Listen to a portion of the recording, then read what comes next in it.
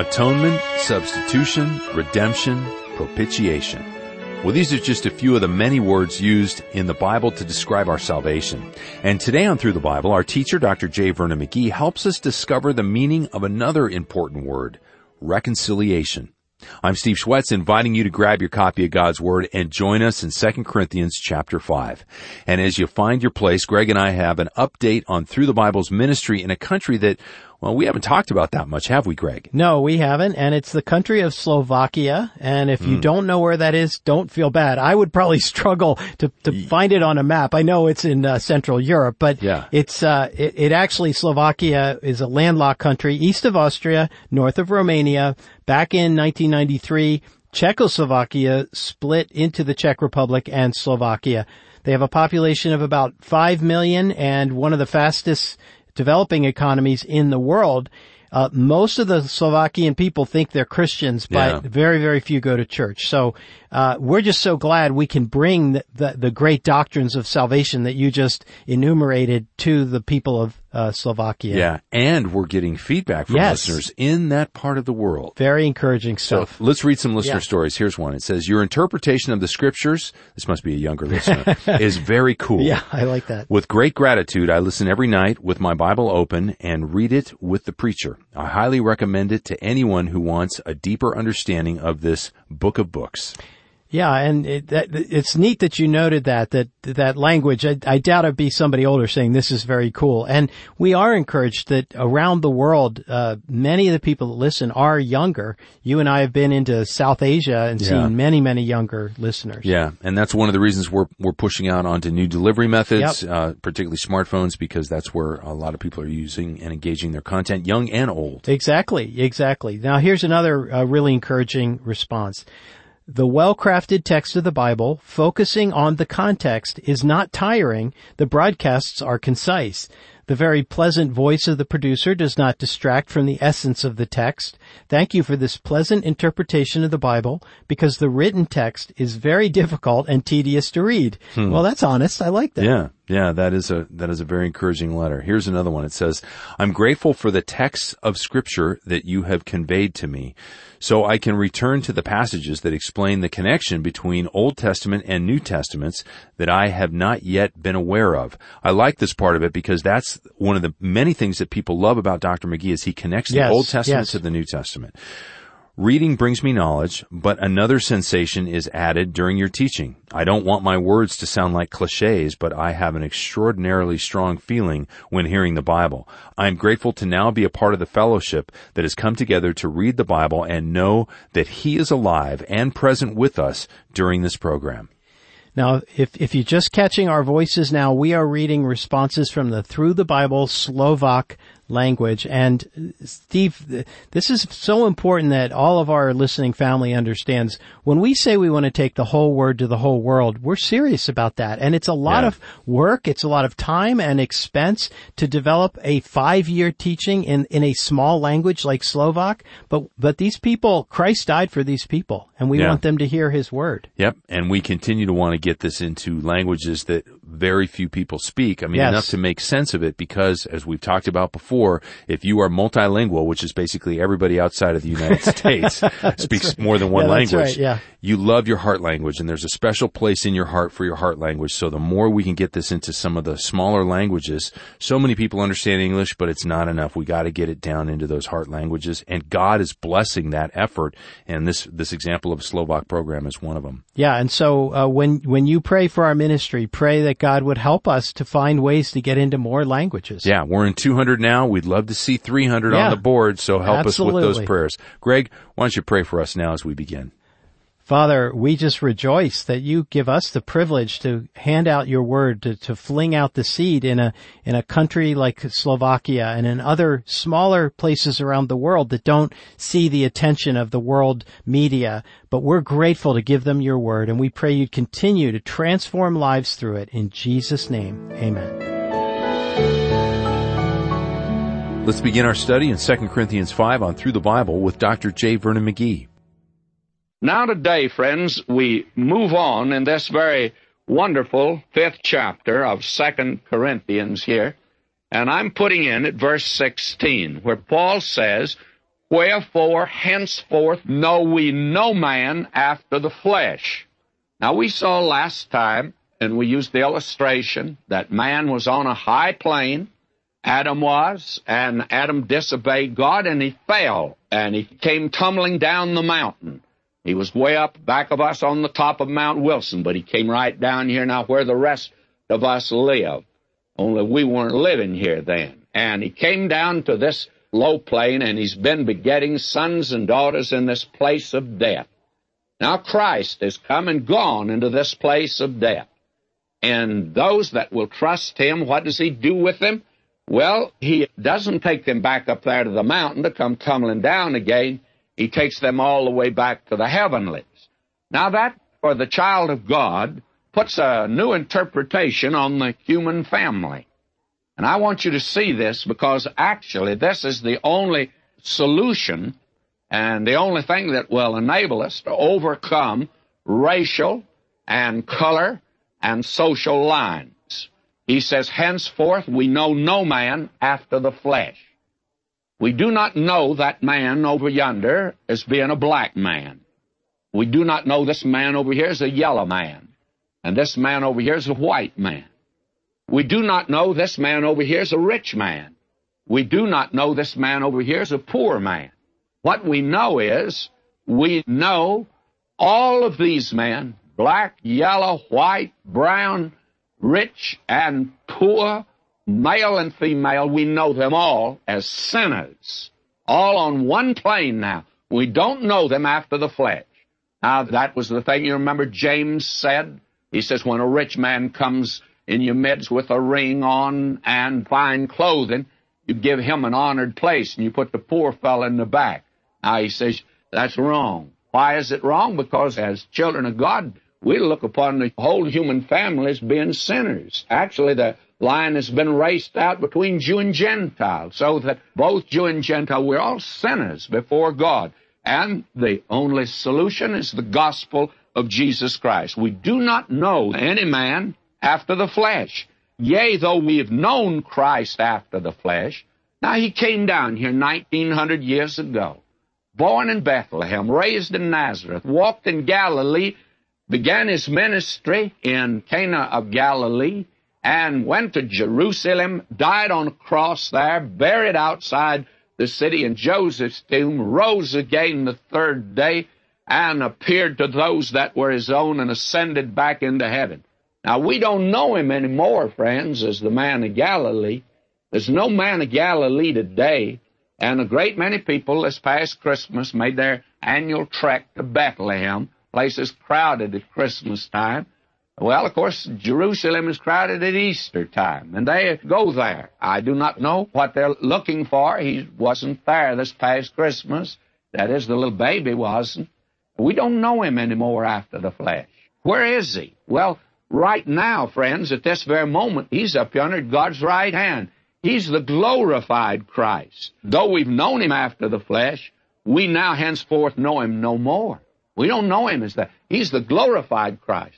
Now, therefore, it's not an identification with the one who walked down here 1,900 years, but it's my identification with him yonder in glory, and for that reason, we should take the place of death down here. Now, he goes on and makes then this tremendous statement, therefore, if any man be in Christ, he is a new. Now, let me change that word creature to creation. Therefore, if any man be in Christ, he's a new creation. Old things are passed away.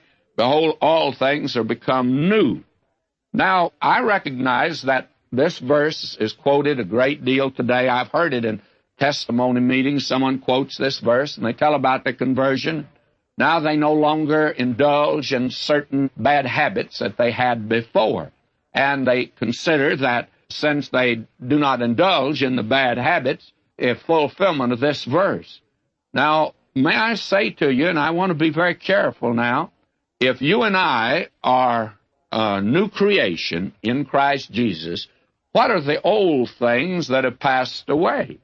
Well, friends, the old things that have passed away, remember we were talking about the bottom of the hill where all of us are as sinners? Now we have trusted Christ. Those old relationships have passed away. We're no longer identified with Adam. We're no longer identified with the world system. We are now identified with Christ. We've been baptized into the body of believers, and we belong to Him. These are the old things that have passed away, and the new things now are the new relationship to the Lord Jesus Christ. And this is the thing that is important. Now, I want to be very practical about this. Let's get right down now where the rubber meets the road, right down to the nitty-gritty, friends.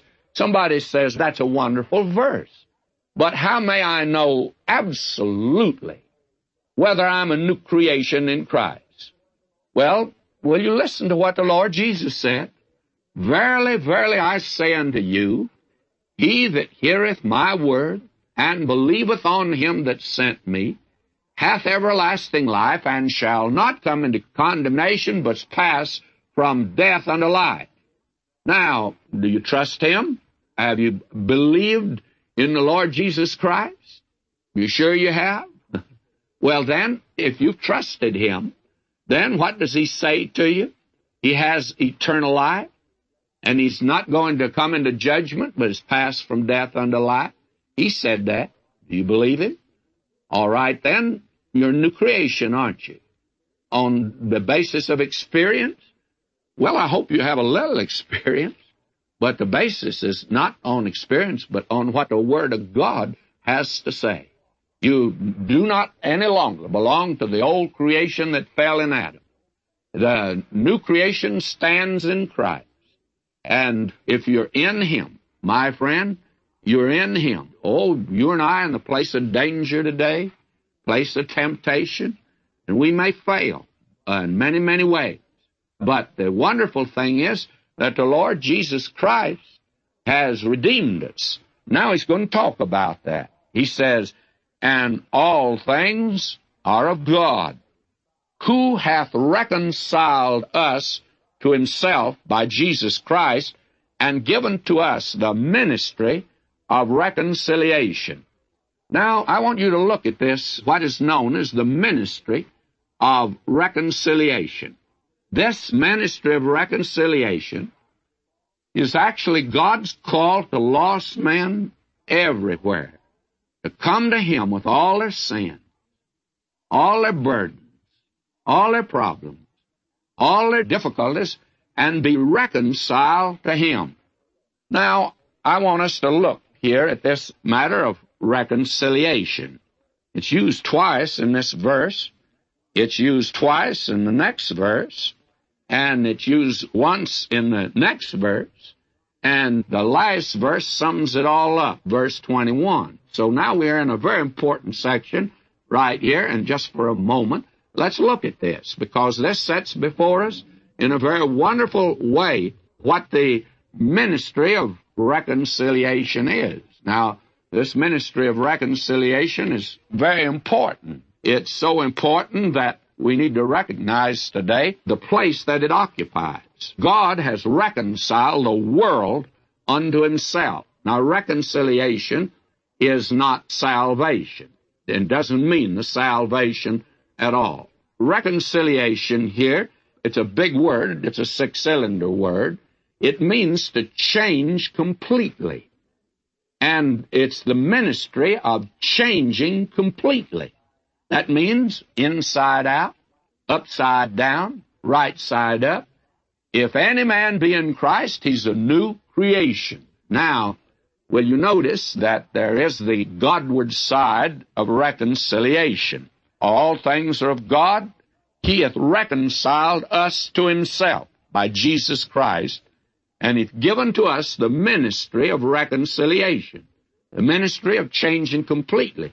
But who's changing completely? Now, will you notice this? To wit, that God was in Christ, reconciling the world unto himself, not imputing their trespasses unto them, and hath committed unto us the word of reconciliation.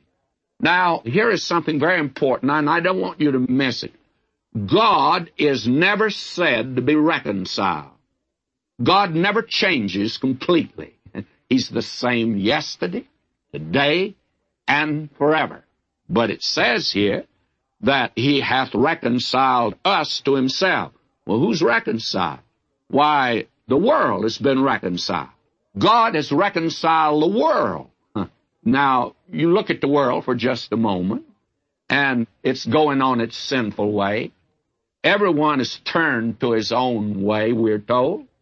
Now, how has God changed the world? Well, it's his attitude, his relationship, and his dealings. It is through Christ that the world is reconciled to God. And it's reconciled by the death of Christ. That is the thing that he has done, you see. This marvelous ministry of reconciliation. It's the work that he's done. And I think probably it might be well to call in another verse at this particular point. And I'm going over to Colossians 1:21 and let you listen to that for just a moment. I hadn't intended to turn to this, but will you listen to it? Let me drop back and read verse 20. And having made peace through the blood of his cross, by him to reconcile all things unto himself. By him, I say, whether they be things in earth or things in heaven. Now, when we're told that every knee's going to bow to him, it'll be things in heaven, in earth, and under the earth. But you see here, the hell's not reconciled. This, my friend, is the world and heaven and all of his creatures now have been reconciled to him. In what way? Well, in you that were sometime alienated and enemies in your mind by wicked works, yet now hath he reconciled in the body of his flesh through death to present you holy, unblameable, and unreprovable in his sight. Now, the death of Christ is what reconciled the world to God. Now, God's not reconciled. God hasn't changed. But the world has been put in a different position. Why? Because Christ died. You see, when Adam sinned back there in the Garden of Eden, a holy God just couldn't reach down and save him. God had to do something about his sin. God had to judge man. The soul that sinneth, it shall die. And God told Adam, in the day you eat thereof, you'll die. Well, he died that very day spiritually, and 900 years later, he died physically. He died spiritually, no capacity to God, alienated and separated from God. And that's the condition of the world. God would have to judge it, but now God has his arms outstretched to a lost world. And he's saying to a lost world, you can come to me. The worst sinner in the world can come to him. Today, doesn't make any difference who you are, you can come to him. It means that a holy God that must judge us now can reach down and save us if we'll come to him. Now, the picture is simply this. When Christ died on the cross, a holy God turned around to the world. He's not reconciled. He felt that way before. And all the sacrifices pointed to the coming of Christ, and God never had but one way of saving sinners, those that would turn to him. And now he's committed this word of reconciliation. And who is the reconciliation for? Well, you see, God has turned toward man today. You don't have to do anything to win him over. God's not a policeman that's around the corner with a billy club wanting to hit you on the head. God is not actually angry with you. He doesn't hate you. God loves you. Remember that woman that they brought to the Lord Jesus, according to the 8th chapter of the Gospel of John. And you remember the Lord Jesus said to that crowd of hypocritical religious leaders, he said to them, you that are without sin, you throw the first stone. And that crowd departed. You know why? It says he wrote down something on the earth there, wrote in the sand there. And it's very interesting. Jeremiah 17:13 says, they that depart from me shall be written on the earth. And those old boys there, I think one old Pharisee, it says beginning with the old and then down to the young. The old had more sense than the young. The young, they hung around a little too long. But the old fellas, the Lord Jesus would write down one old fella. Nobody knew that he'd had an affair with a woman over yonder in Corinth. And our Lord knew all about it. He just wrote down the name of the girl. This old Pharisee looked over and he saw that name written down. He said, I remembered I had another engagement, and he tore out in another direction. And before long, They're all gone except one person. Who is that? The Lord Jesus. The only one that could have thrown a stone at her, he didn't throw a stone at her. What did he say to her? He said to her, where are those that condemn you? Well, she said, there are none. He says, neither do I condemn you. Go and sin no more. You see, he's reconciled. He's not shutting his eyes to sin. He died for the sins of that woman. He said to her, go and sin no more. My friend, God has got his arms outstretched to you. And that's what he says here then. Now then, we're ambassadors for Christ, as though God did beseech you by us. We pray you in Christ's stead, be ye reconciled to God. Now, what is the message? Well, the message today is that we're ambassadors. Now, let's look at that for just a moment. Who is an ambassador? Well, Webster says it's a minister of the highest rank accredited to a foreign government or sovereign as the official representative of his own government or sovereign. Now, we're ambassadors for Christ. We're in a foreign land. Peter says we're pilgrims and strangers down here. Paul in Philippians 3:20 says, for our conversation, our citizenship is in heaven, and we're ambassadors down here. And you know, when an ambassador is present in a government, it means they're on friendly relationship. God's still friendly with this world. Well, one of these days he's going to call his ambassadors home. Then judgment will begin. Now, you see, when man sinned, God in holiness turned. But God loved man. And when Christ died on the cross, God now can hold out his arms and say, you can come. Now we're ambassadors. And what are we to do? Well, we're just to tell you, folks, that he'll save you. All God's asking you to do is to turn to him. Well, God's not going to try to get even with you. He's not going to strike you. Doesn't want a punishment. Doesn't want to lay a hand on you. Or if you are his child and sin, you won't get by with it. But, my friend, this is a great day today. We can just say to you, be ye reconciled to God. And all he asks you to do is turn to him. Why? Because he bore it all for you. On him, almighty vengeance fell that would have sunk a world to hell. He bore it for a chosen race, and thus becomes our hiding place. He's reconciled. You don't have to shed tears to win him over.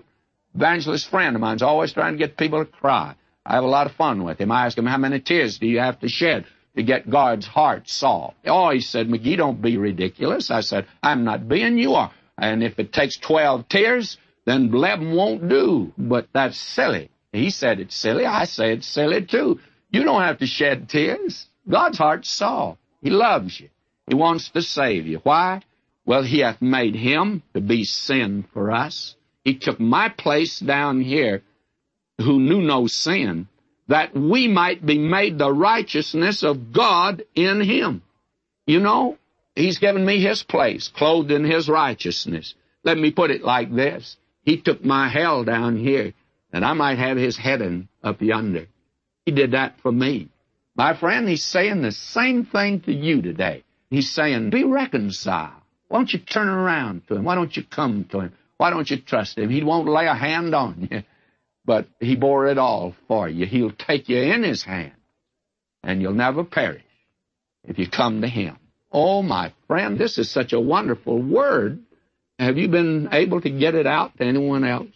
Honestly, Christian today, whoever you are, wherever you are, however you are, what are you doing today to get this word of reconciliation out to a lost world? God is reconciled. World's reconciled to him. But you're going to have to turn around. And by faith, you're going to have to come to him. And let's get this word out, friends. And if you're not engaged elsewhere, help us get it out today. Because a lot of folk want to hear it. We found that out. Until next time, may God richly bless you, my beloved.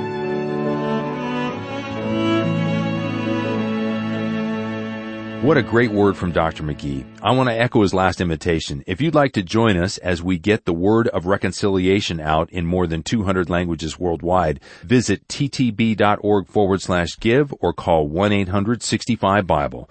Let's together take God's whole word to his whole world. And you can also write to Box 7100, Pasadena, California, 91109. In Canada, Box 25325, London, Ontario, N6C, 6B1. Our adventure through 2 Corinthians continues next time in Chapter 6. I'm Steve Schwetz, and I'll save a seat on the Bible bus just for you. Jesus made it all to him I owe.